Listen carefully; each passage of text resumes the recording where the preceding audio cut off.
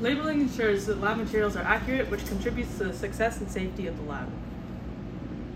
Without correct labeling, you could end up using expired or incorrect materials in the lab, which could lead to a variety of cataclysmic events.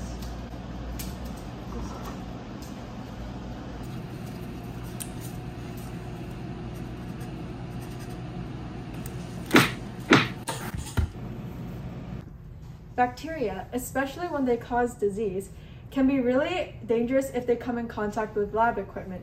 It's important to contain and minimize the amount of lab equipment that is exposed to bacteria when you're working. Whenever you use equipment such as micropipettes, petri dishes, or anything else that comes into contact with bacteria, make sure it doesn't touch other things such as your clothes or the counter directly. Be sure to disinfect the area with bleach when you're done working with it, and also be sure to dispose of your gloves after you're done with your lab session.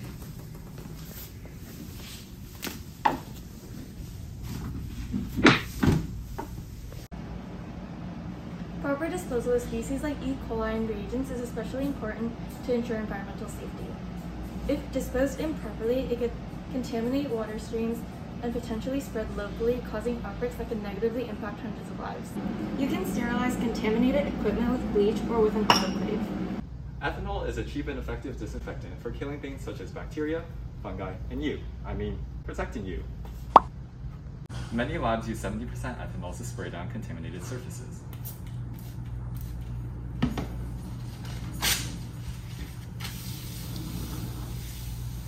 With the amount of wildly toxic substances in high school labs, such as GI water or agar, it is extremely important that you clean all of your used lab equipment. Not only is it a good precaution to take for your own health, it also prevents ruining the results of your experiment. Micropipettes are a critical tool in any lab, and they are both extremely sensitive and expensive.